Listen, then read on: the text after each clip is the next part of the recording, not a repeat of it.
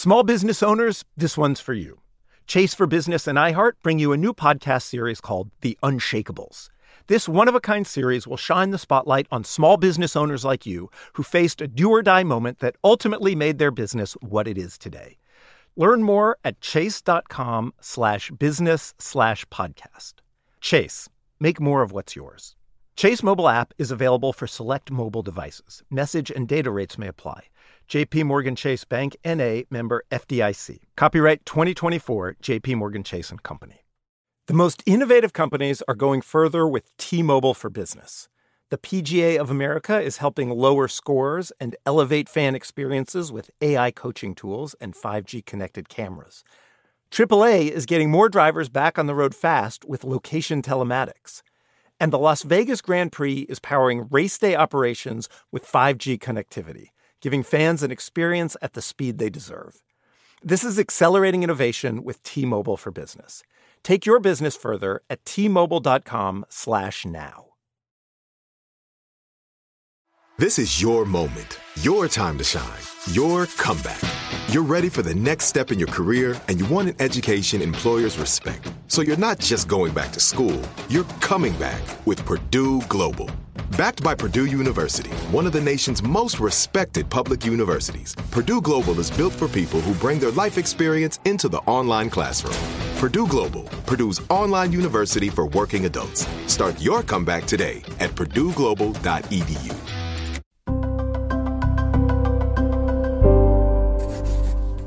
Pushkin. Happy holidays, everyone. I know this is a special time of year. We are taking a few weeks off, and we'll be back with Some of My Best Friends Are in mid-January. This time dropping in your feed on Wednesdays instead of Tuesdays. We'll catch you then. Have a wonderful holiday season. I was also fortunate enough to be a part of the cast of Fargo. It's set in Kansas City, but it was so Chicago. It felt like Chicago. You were Chris Rock's wife. No, Chris Rock was my husband.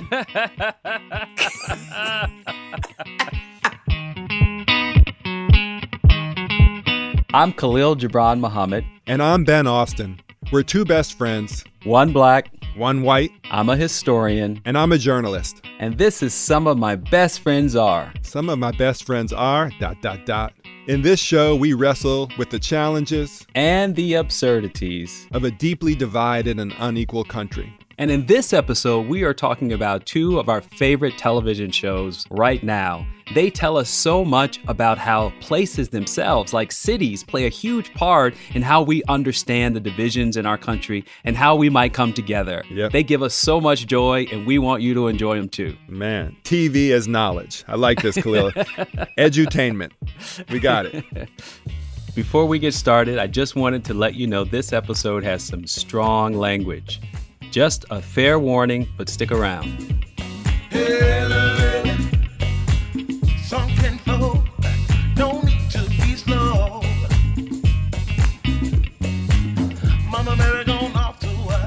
What's up, Khalil? How you doing? I'm good, man. I'm good. I loved what you just said about TV shows, where they're set being like a character in itself and being so important to the actual story. Yeah, to how we understand, who we are and our neighbors and even what informs how we think about the world. And I love movies like that. I love TV shows like that. I love books like that. But I'm thinking about TV shows that are set in a certain place and how there's a pleasure when you're familiar with the place to see the familiar. And, we have both seen Abbott Elementary set in Philadelphia in an elementary school there. Oh, man, it's great. And just like recognizing the flavors of Philadelphia, the attitudes and the food, like the aspects of a place. Yes. And a show that friends turned me on to a couple of years ago, The Ozarks. And I was very slow to watch it. But oh, my God, I'm like totally immersed in this other world that I've never been to, never thought about going to. And the place is so much a part of what makes that show work. Yeah. And so that's another idea. Like you're actually using that show to travel somewhere you've never been and to learn about it. That's right. And sometimes, of course, you're learning things that actually aren't very representative of an area. No. There's this danger of like a Hollywood version of a place where it's a total caricature and it's misleading. And then there are shows that are very organic and made by local artists. and it's the real. And actually, that's a good point, because if you think about it, when you don't actually know a place very well, you can't actually evaluate what's going on. What are the interventions? What are the writers trying to tell us about this place that we didn't already know? Boom. And that's why we're here today. Because Yes. we're going to talk about 2 Chicago TV shows. Yep. So we're going to talk about HBO Max's original series called South Side. It is a comedy send-up of this predatory lending furniture place called Rent to Own. And we learn so much about so many different types of Chicagoans, and also like the crazy stuff that happens in a city when folks are trying to like get their hustle on. And in the second part of the show, we're going to talk about a TV show called The Bear, which is on FX Hulu. Oh, I love that show. And it's actually sort of set in a kind of ambiguous near north side of Chicago, inside an Italian beef shop. And as a guest today, this is amazing, we have on J. Nicole Brooks, who is an actor on the South Side. That's right. She's not on The Bear, but she's an amazing Chicago actor, writer, intellectual, creator. Playwright, yes. And she and I actually met several years ago when I finished my book about Cabrini Green, this public housing development on the near north side of Chicago known for its infamy. That's right. Because she was writing a play about Jane Byrne, Chicago's mayor, who moves into Cabrini Green into an apartment in 1981. And I had a whole chapter in my book about that. And so here she and I are getting together and like chopping up like how we each came at this story from like, a narrative nonfiction way, from a totally like fictional theatrical way. And, we just totally hit it off because we were doing the same work. And how Chicago matters so much to the stories that you tell from 2 very different approaches. Yeah, that the meaning of the place is so significant. So let's just jump in with J. Nicole Brooks and because she's amazing. I love it. Let's do it.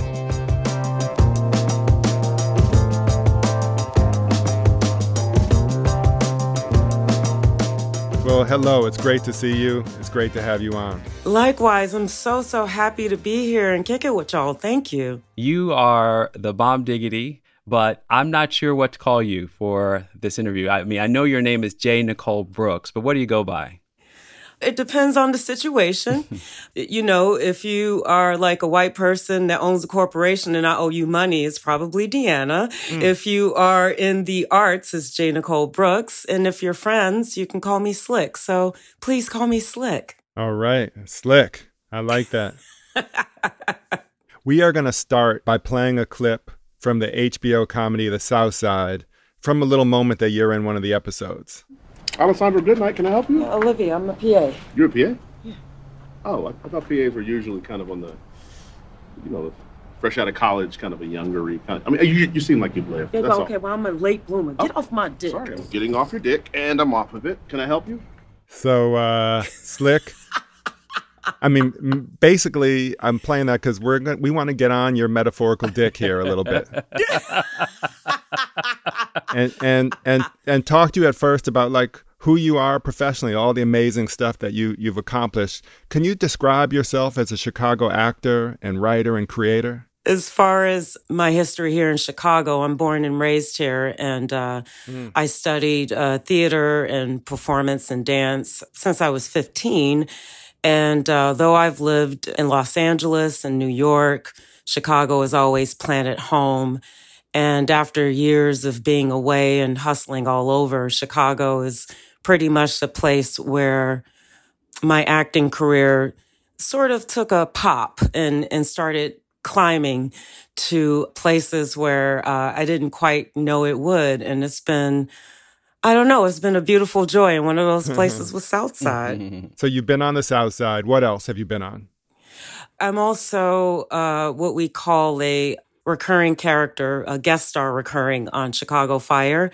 I play, currently like one of the highest ranking characters. I play DC Hill, so she's the deputy commissioner over the entire fire department. Okay. All right. Hey, pop. I like telling people what to do. Because we know how Black women in Chicago have risen to the highest ranks of the Chicago Fire Department.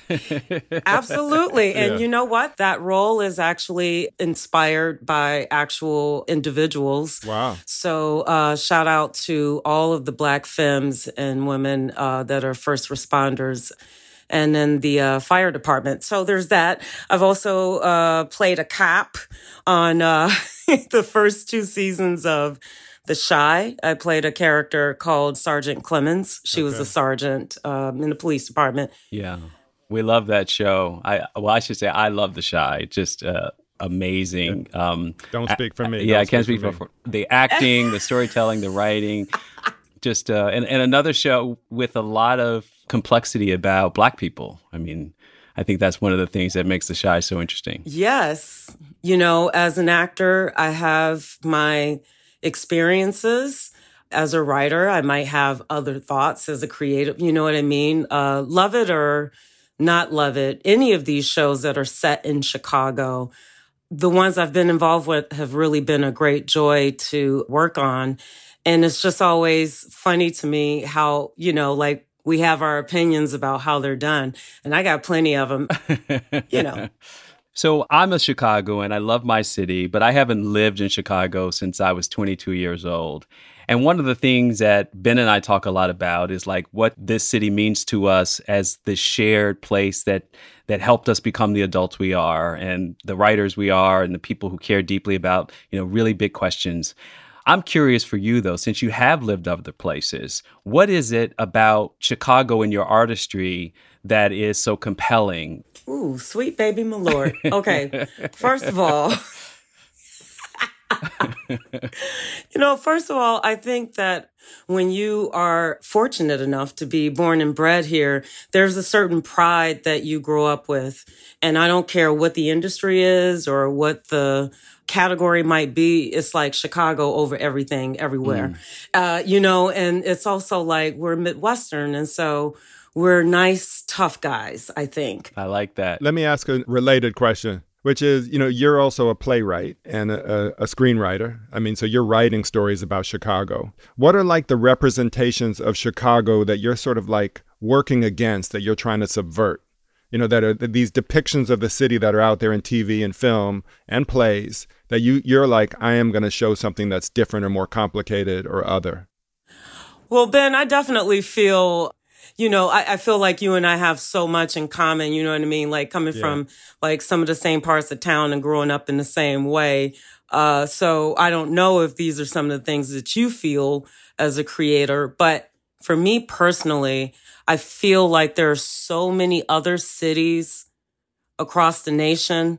And when it comes to film and TV and things like that, we know their personalities. Mm-hmm. Yeah. And I feel like with the city of Chicago, when it's represented on screen, we don't always get a sense of the personality. And it's often because it's people that are creating it and don't know shit about the city. So what are they showing instead? Oh my God, they're showing Chicago and Toronto. And I get that. That's a producerial thing. I get it. But it's visually missing the grit and the gorgeous, fucked up architecture. I know when I'm looking at New York. I know when I'm looking at LA. I know when I'm looking at Paris. But sometimes when I look at Chicago... Is it a surface thing? Why set something in Chicago? What idea are they going at? And then like, how do you like use Chicago differently? If you don't understand how this city came to be, you really won't get the nuance of it. So for me, I'm a history nerd. And I care about what was in existence before I came along because that adversely affects my work. So sometimes in my work, it might be like an Easter egg. It's just something you kind of see. And I know as a writer and as a creator, I don't really give a fuck if you don't understand the Chicago joke. I don't give a fuck if you don't understand something that is uniquely Chicago because I'm writing for Chicago. That's interesting. And if you are a good writer, I'm going to just like leave it at this. If you're a good writer, you can really achieve the universal through the specific. Yeah. So keep your shit laser focused and give me something that I actually can get behind and believe, because otherwise you're giving me procedural drama that I like being on. I like those shows because they pay well, but like, you know, give us some nuance because it's what's there. So if you understand the hyper segregation, it's going to filter into your work. If you understand that, like, we have gangster mayors and always have, it's going to go into the work or whatever. And gangster governors. We have had so many jailbird governors. That's right. You know. Well, speaking of keeping it real in terms of the nuances of Chicago, after the break, we're going to come back and talk about this amazing show that you've been part of, South Side. The show just dropped its 3rd season. So when we come back, more on the South Side.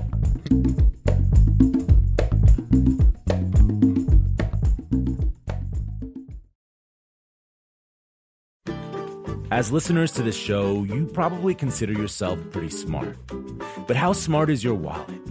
When you're looking to upgrade your wallet, it's time to turn to NerdWallet. Their expert team of nerds has the financial smarts to help you find the right financial products for you. Before NerdWallet, you might have paid for vacations with whatever was in your wallet. But you could have been missing out on miles you didn't even know you were leaving on the table. Now you can get a new card with more miles and more upgrades. What could future you do with more travel rewards? A hotel upgrade? Lounge access?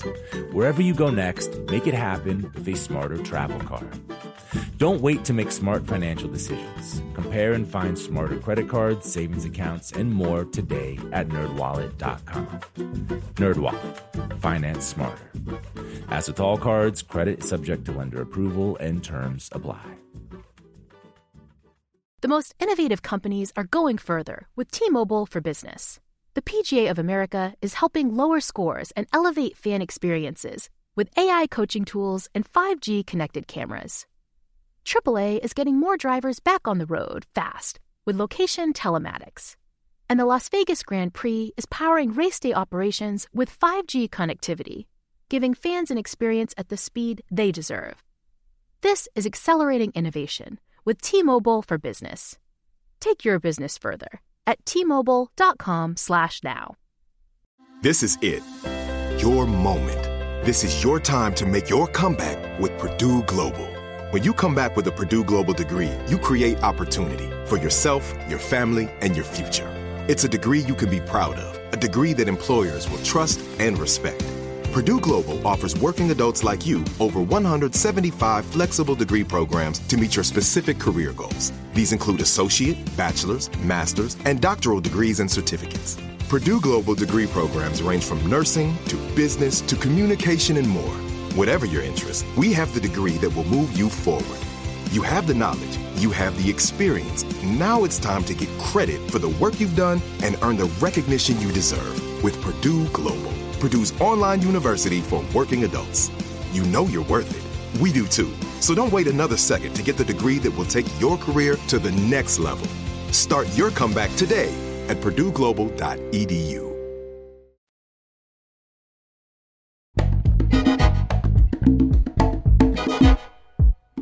So you were bringing up shows that feel like authentically Chicago and that are grappling with sort of all the hyper-segregation and all the other issues of the city.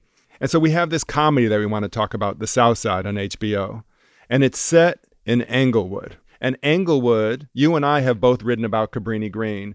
Englewood is like the new Cabrini Green and sort of like a shorthand in the way people think of Chicago, a shorthand for like crime, segregation, mostly black neighborhood, to think about total separation, to think about like the scariest parts of the city.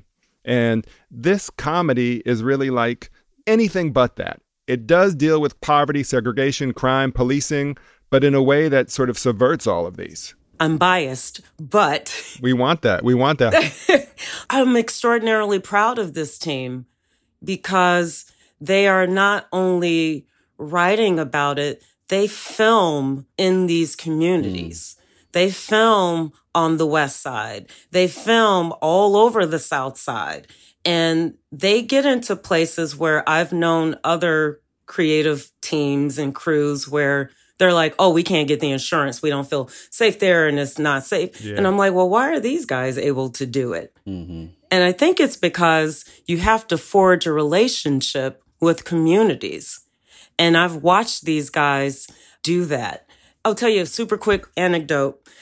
The first time I auditioned for South Side as an actor, I heard about the script, and then I was like, all right, this is a comedy in Chicago. It's probably not going to make it past pilot because no one gives Chicago a chance. Like, I'm like, Chicago has the funniest motherfuckers on the planet, yet we don't have comedies here, blah, blah, blah. So I get the sides, and I'm like, oh, this scene is kind of funny.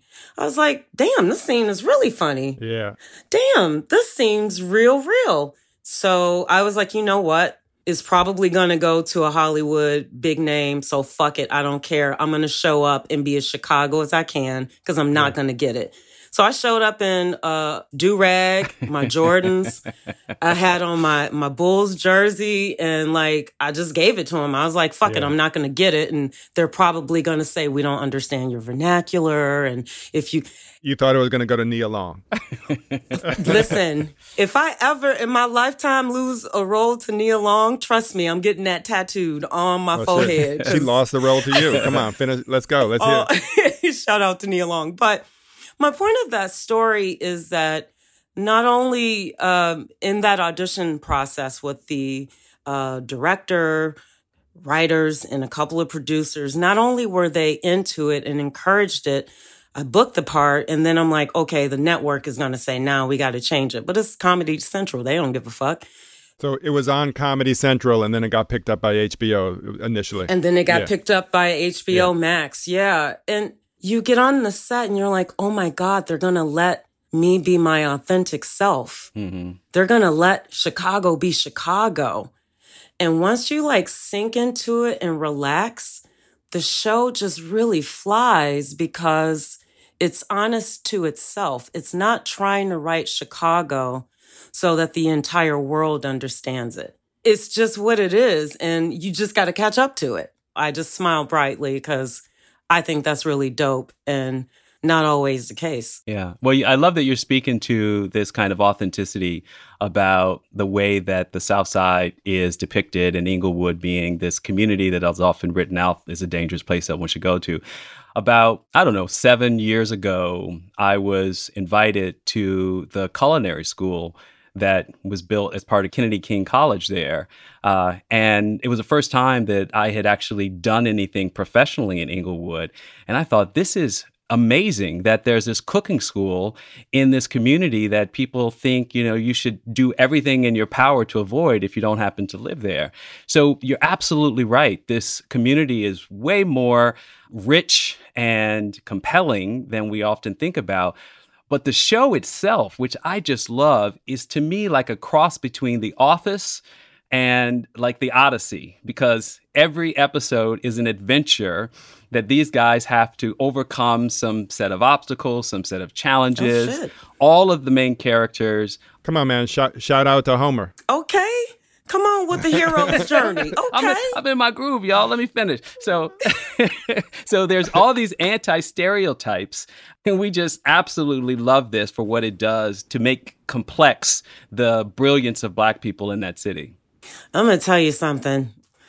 As an actor, I'm like, if I don't get a chance to do another comedy that's set in Chicago, I still feel like I won. On the first season of South Side, my character was in an episode called The Day the Jordans Drop. Yep. And it's literally, it's all about the Jordans. And yeah, a new version of the Air Jordans coming out. Hey, look, bruh, if it was any other day, we would pull over. I mean it, but yo, them new Jordans is coming out, and we got to get back west and finish this all up before the hit sells out. Give me this. Hey, what if I told you there's a store near you right now that never sells out? Where? Really? I'm making stuff up. Come on, guys, you know I'm making up shit. I'm just trying to keep... And it's just such a Chicago hilarious episode. So it was just a lot of fucking fun to do it in this way. You had talked about how the specific can be universal.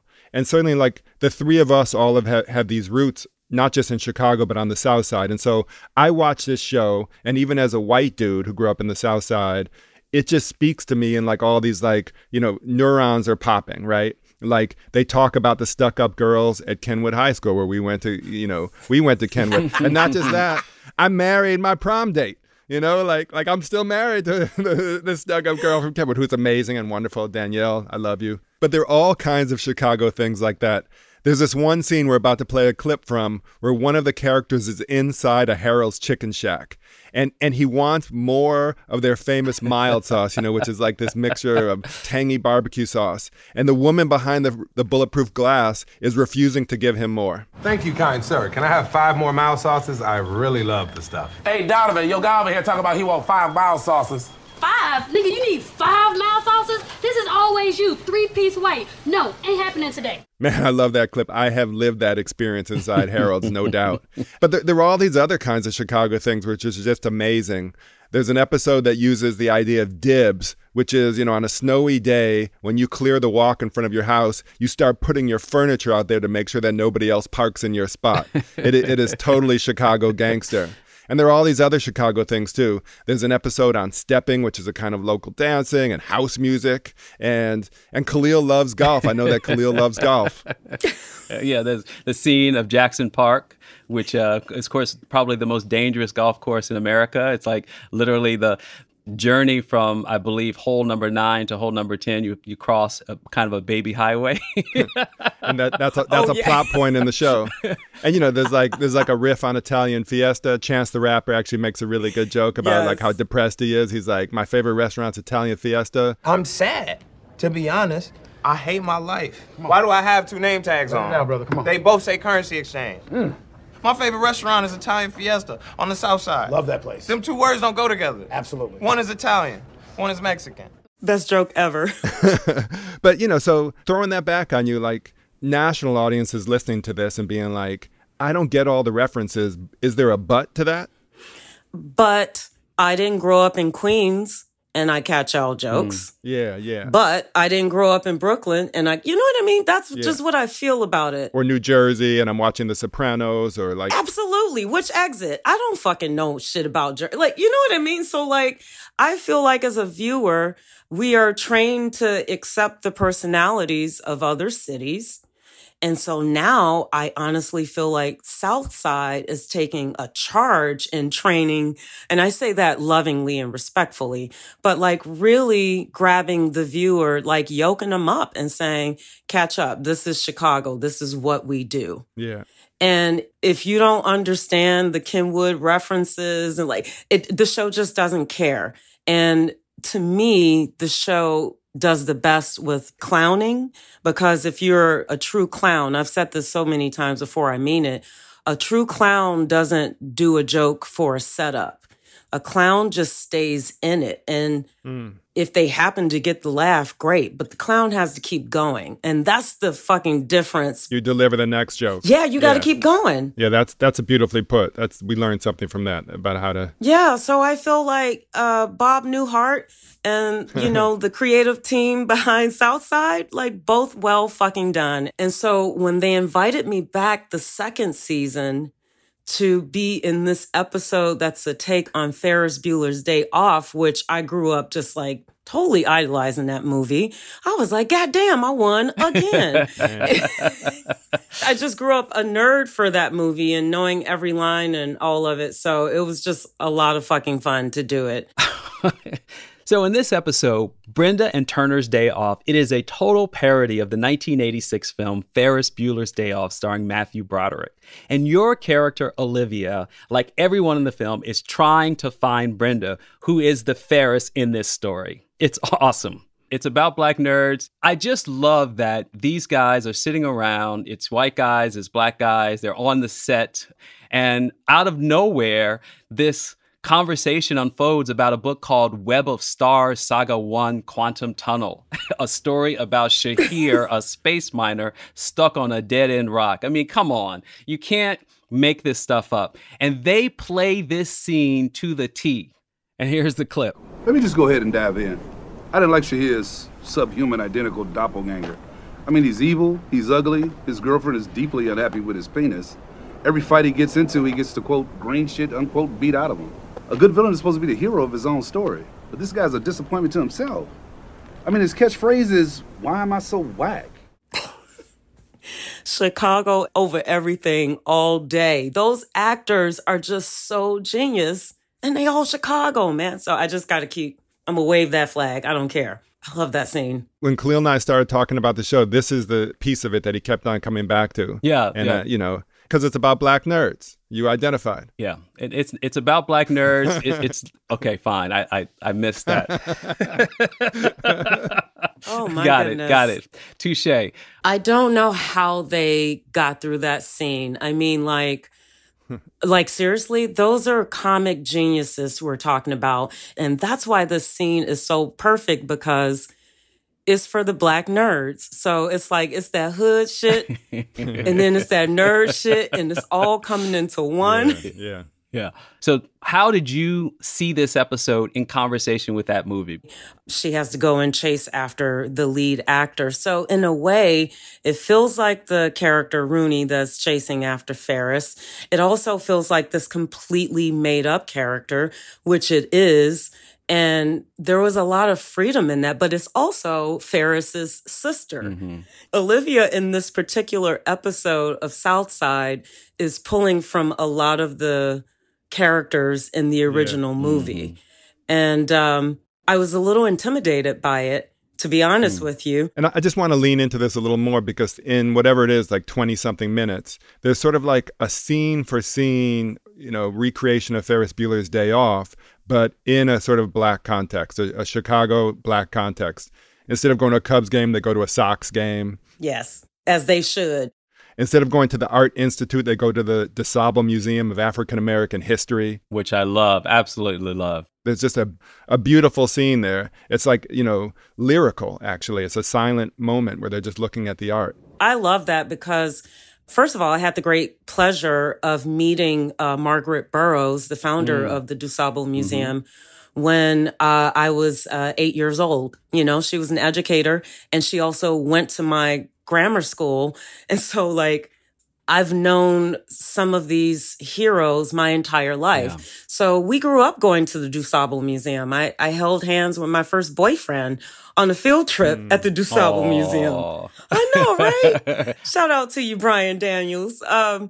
So those things are iconic, but you don't see it on film. Yeah. So seeing it in this episode, it gives me a lot of pleasure and joy. And I'm like, see how hard that was not? Yes. There's one more famous scene to shout out. So everyone listening to this who is of a certain generation remembers the famous scene in Ferris Bueller when he's not in school that day, of course. It's in the opening first quarter of the film. And his teacher is calling out his name. And it's very monotone. Bueller. Bueller. Bueller. Bueller. so there's a riff on that, obviously, in this episode of Southside. It's at a White Sox game. There's actually a sock full of French fries there. And she's also calling somebody's name who is Beulah, with a, you know, like Beulah Shoesmith, the school right next to my house. Beulah. Somebody named Beulah order a sock full of fries. A woman's first name. Yes. Oh, man, it's so good. I was just going to say one last thing about this. You know, you were talking about clowning, and you're talking about, you know, Khalil, you were even talking about the shows that you think it's like. And Southside feels like The Simpsons. Like, they're all of these personalities that are characters in and of themselves, and they populate this world. It happens to be Englewood on the south side of Chicago, and in all of its details, too, it really is that place. But it also feels like these humans who were like animated and alive, and like you can connect with them in a way that you were saying, Slick, no matter where you're from or where you're connecting to this show.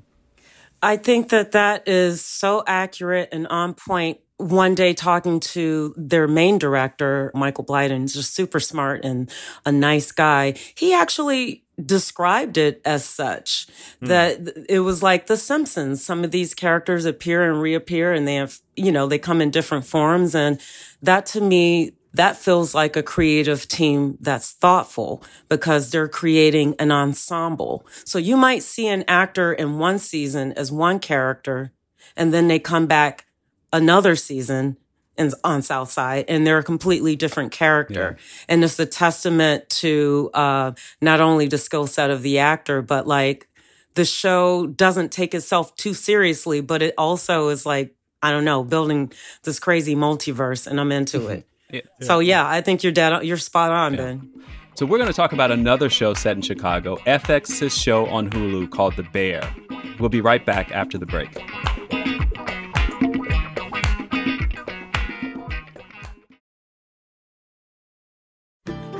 As listeners to this show, you probably consider yourself pretty smart. But how smart is your wallet? When you're looking to upgrade your wallet, it's time to turn to NerdWallet. Their expert team of nerds has the financial smarts to help you find the right financial products for you.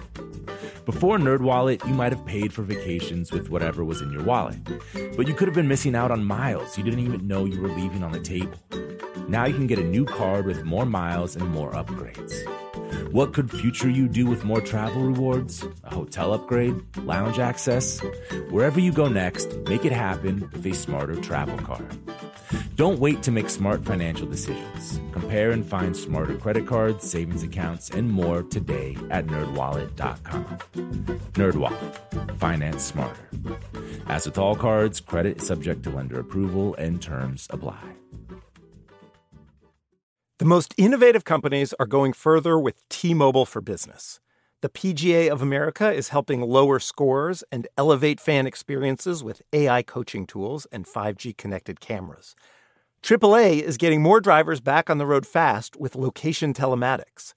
And the Las Vegas Grand Prix is powering race day operations with 5G connectivity, giving fans an experience at the speed they deserve. This is accelerating innovation with T-Mobile for Business. Take your business further at T-Mobile.com/now. This is it. Your moment. This is your time to make your comeback with Purdue Global. When you come back with a Purdue Global degree, you create opportunity for yourself, your family, and your future.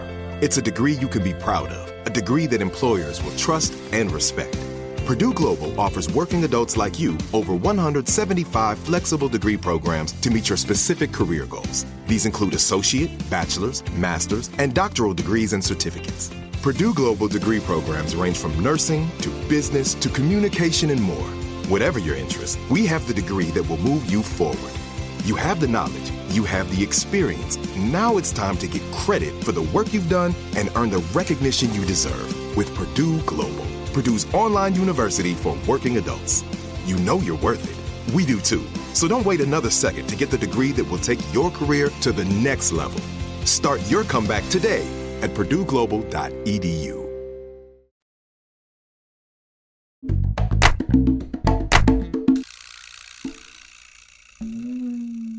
All right, so we're going to talk about The Bear here, guys. And this is another show set in Chicago. It just finished its first season. And the premise of the show, this guy, Carmen, he comes back home to run the family's Italian beef shop. Tina. Carmen. Ibrahim. Where is beef? It's in the oven. Tina, can you start a new Chardonnay for me, please, chef? I need my fennel first, Jeff. Carmen. Ibrahim. I need my beef. Then I do onions. Then I do potatoes. We have a system. But you could punch him, blanch him, freeze him, fry him before the beef, right? Don't mess up our place. I'm not messing anything up. Okay, his brother has died by suicide, and his brother had run this Italian beef shop. And now Carmen is back in Chicago, this high-end chef who was working in New York City, and now he wants to run the Italian beef place like it's a Michelin star restaurant. Well, he doesn't exactly want to run it, but he has to run it. Carmy, the main character, a.k.a. the Bear, that's his family nickname, is this really troubled soul. He's come from the highest end of the cooking world. He's been to the top of the mountain, and he's basically had his butt kicked. His self-esteem is at its lowest, and he finds himself inheriting the family business, and it's a shit show. They just got a C rating from the Board of Health, so they're barely making it. I mean, do you love this show as much as we do? I had such a visceral reaction to this show. How so? Because I felt like it snatched my wig off. I was like, God damn, I'm not even wearing one today. And this bitch is snatching off the good lace front. What is this? Short answer, yes, it's a good goddamn show. All right? Usually I watch a show with a stank eye, especially when it's in Chicago, because I'm like, how come they ain't call me? And I don't like that shit. No way. I'm just kidding. But I absolutely love that show. That show is definitely written for me for so many different reasons. I have worked in the restaurant world as a server. Oh, wow. I'm definitely someone who grew up in kitchens. I come from 3 generations of cooks.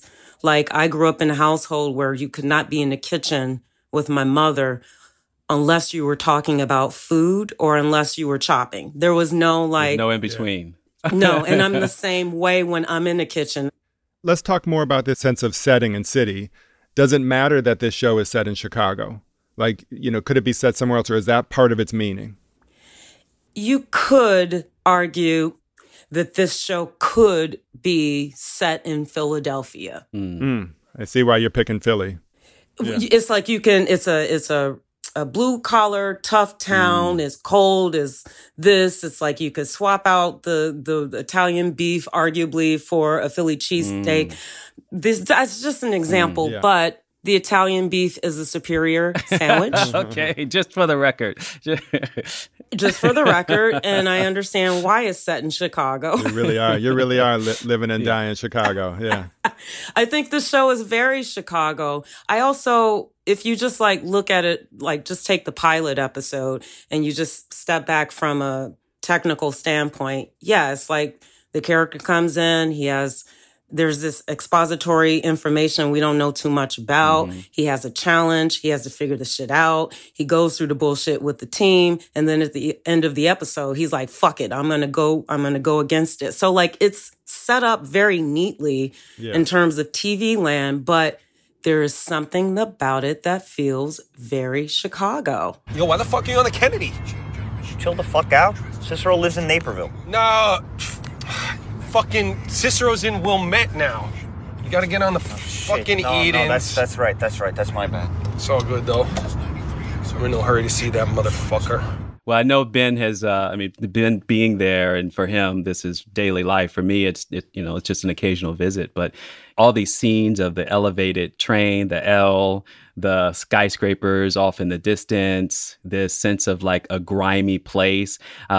I personally love the interplay of like the old immigrant Italian heritage and the new kind of Black and Latino presence in the kitchen as this like mashup of old and new.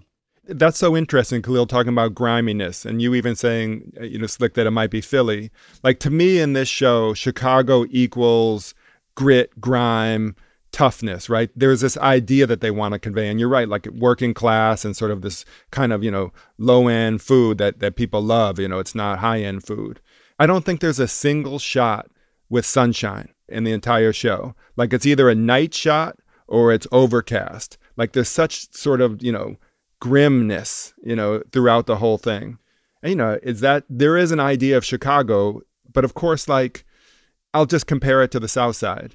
Like, there are no neighborhood shots. There's like, Khalil, you were talking about things like the L and the lake and buildings. And sometimes we're traveling and then we're inside interiors or we're in alleys, but we're never in like a place, a community where people live. And certainly not with sunshine and, neighbors and things like that. I love that. To me, that is a very specific and smart idea, because when I watch shows that are set in like Northern Europe, I love those. I love the shit that's set in Finland and Scotland because they're like these heavy blue overtone. It's great. It's not sunny. This show plays on this idea of the kitchen itself as a melting pot, as a place where culture comes together. And I think that's really, really beautiful. We want to play a scene, though, of like when culture comes together and then shit goes crazy. Like, because as much as we might romanticize the idea of a melting pot, these folks are not always getting along.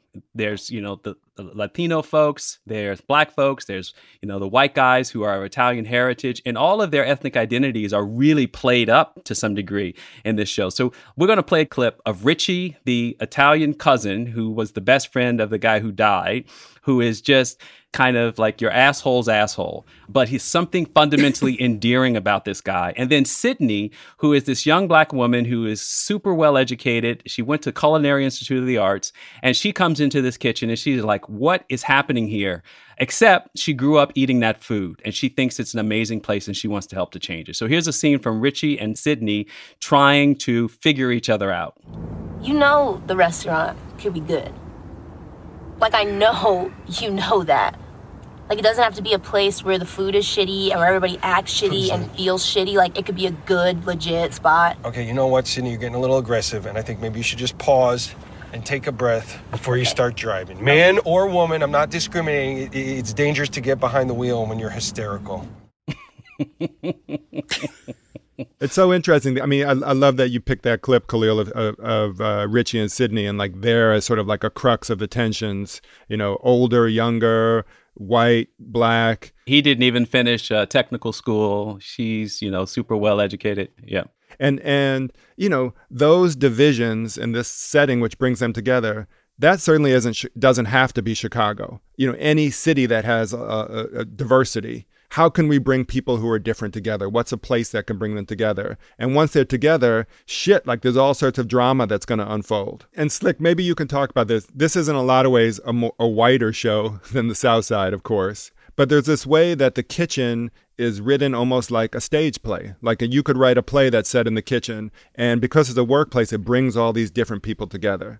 How did you see that in terms of like racial dynamics and letting them play out in this setting? In many ways, when I watched this, I was like, well, this is a little bit of a documentary because kitchens can be extraordinarily, not just the kitchen, restaurants can be so segregated. You might see dishwashers that might be Latinx or Latinx or Hispanic or whatever. You might see some cooks on the line that are mostly male and, you know, a variety of ethnic and races and such. There aren't very many women or femmes in the kitchen. Usually the chef de cuisine is, you know, some really fucked up, angry white dude. You know, you might come into the whole stand and see someone of color. You might see, you know, I've also seen the kitchens where it's like you got, you know, black folks in the back chopping things, but not on the floor. So like, it's a very... It's hierarchical, very hierarchical. Oh, it's higher. Yeah. Yes, everything is at play. The hierarchy, system. The patriarchy. Yeah. So in this show, I love that they're just a band of misfits. That's really what it is. Like he returns to Misfit Island and he's trying to get them ready for the Macy's parade and they just not, you know, they're not going for it. Figuratively speaking, the Macy's parade, right? Yeah. Right. But I love that he comes back to try to implement this French brigade, which is like a terrible idea. It is also like, I get the discipline of it, but it's problematic. Yes. And so you have this young black woman who has gone to the CIA. So you know that she knows how to sharpen her knives and chop it up and make a stew. And that's the Culinary Institute of America. It's not the Central Intelligence. No, it's not the Central Intelligence. So you have that, but then you also have she's basically coming in. She's saying, like, we can do something better and coming in with a better business model. I completely understand that coming from a mother who managed and operated family-owned businesses. So I understood how I got everything in this show. So it feels really real to me. We have a question for you. So if we can get you hired to write for season 2 of The Bear, what would you do differently?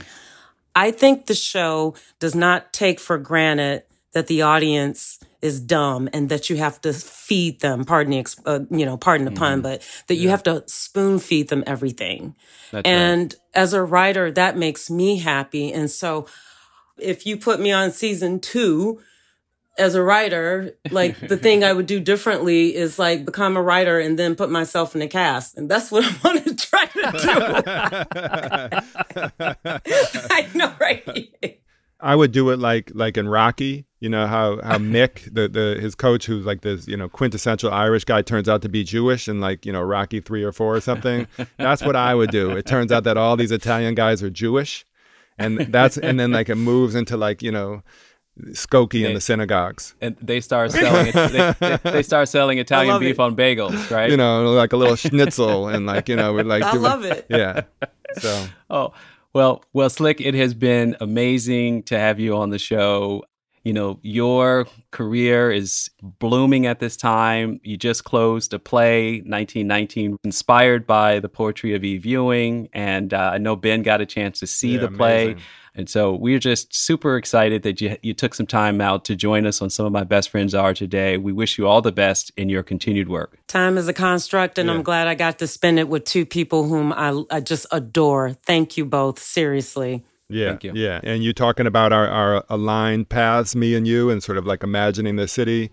I'm with you. Let's go. Let's keep on doing it. Slick is raising her arms and making these giant muscles. Giant muscles. Let's go. Let's fucking go.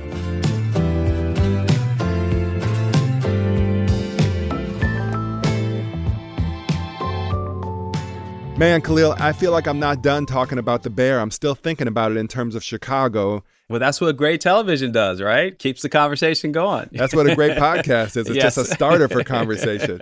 But I'm thinking about as its Chicago aspects, watching it in this way. And I think it's different than Southside in a lot of ways. Okay. Break it down. Yep. To me, it feels like it's made by outsiders.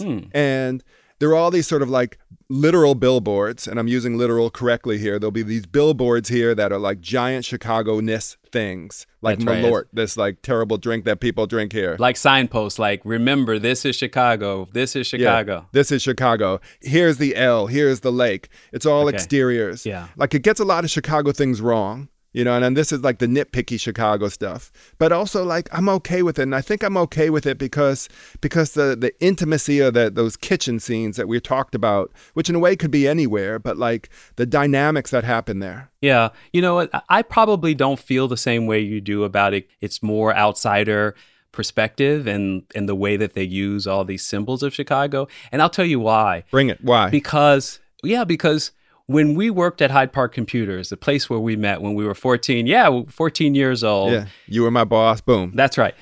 We were in a place, although it wasn't a kitchen, it was kind of like what is happening on this television show. You are writing our next paycheck right here. Hyde Park Computers, the TV show, the sitcom. You had Ed, the Irish Catholic, John, the Jewish guy from New Jersey. You had Jeff, the Polish descended guy from the North Side. Abraham, the Mexican-American descendant, along with Jerry. Man, holy cow. You had black guy Aaron. You had Jeff, who was Chinese-American and who was from the University of Chicago. It was this crazy stew of people. All we wanted to make was the perfect computer store. We just wanted to make like the best computer store possible. You're right. But think about it. We had our own French brigade of making computers back then. Yeah. And so in a way, the show actually makes me feel more like it's Chicago, because unlike what most people think of this, crazy segregated city, which it is true, there are these pockets of amazingness where people from all walks of life do live life together. They work together, they play together, they love together. And that's what I love about both Southside and the Bear. Yeah, you said it. And Slick said this so beautifully when she said you need to forge relationships with communities at these TV shows. That's right. And that you can make the universal and the specific. Two things that are going to stay with me. Oh, I love it. Oh, man. Yes. And, for the second season of The Bear, when it's set in a Jewish delicatessen, becomes Manny's Deli, I think we're going to even develop these themes more. Like when they have the matzo ball fight. I mean, this is going to be amazing. All right, I'm going to look forward to that. All right, man. Love you. Love you. Some of My Best Friends Are is a production of Pushkin Industries. The show is written and hosted by me, Khalil Gibran Muhammad, and my best friend, Ben Austin. It's produced by John Asante and Lucy Sullivan. Our editor is Jasmine Morris. Our engineer is Amanda K. Wong. And our executive producer is Mia Lobel. At Pushkin, thanks to Lital Molad, Julia Barton, Heather Fain, Carly Migliori, John Schnars, Greta Cohn, and Jacob Weisberg. Our theme song, Little Lily, is by fellow Chicagoan, the brilliant Avery R. Young, from his album Tubman. You definitely want to check out his music at his website, AveryRYoung.com. You can find Pushkin on all social platforms at Pushkin Pods, and you can sign up for our newsletter at pushkin.fm.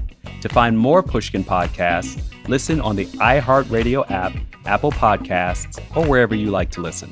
And if you like our show, please give us a 5-star rating and a review. And listen, even if you don't like it, give it a 5-star rating and a review. And please tell all of your best friends about it.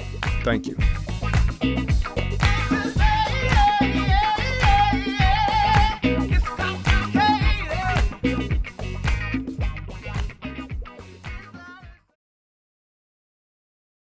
Are you looking for the perfect move-in ready home this spring season? Now's the time to buy at Fisher Homes. For a limited time only, enjoy below-market interest rates starting at 5.375% APR, 6.139% APR. With these exclusive lower rates, you can save hundreds on a move-in ready home and start enjoying the benefits of home ownership even faster. Schedule your personal tour with one of our new home specialists at FisherHomes.com and make this spring the season you find your perfect home sweet home. Financing provided by Victory Mortgage, LLC, NMLS 461249, Equal Housing Lender. We went from normal life, healthy child to acute lymphoblastic leukemia, or B-cell ALL. The St. Jude team came up to get CJ via ambulance. Shortly after that, I noticed a rainbow. It meant that there was hope. We were driving into hope. To have hope is to have your child healthy, and we have that because of St. Jude. You can help kids fight childhood cancer. Please become a St. Jude Partner in Hope today by visiting musicgives.org. Hey guys, back at the playground again, huh? Yep. You know what this playground could use? A wine country. Heck yeah, and some waves so we could go surfing. Oh, yeah. Love that. A redwood forest would be cool. I'm in. Ski slopes. Let's do it. Can a girl go shopping? Yeah, baby. Wait! Did we just invent California? Discover why California is the ultimate playground at visitcalifornia.com.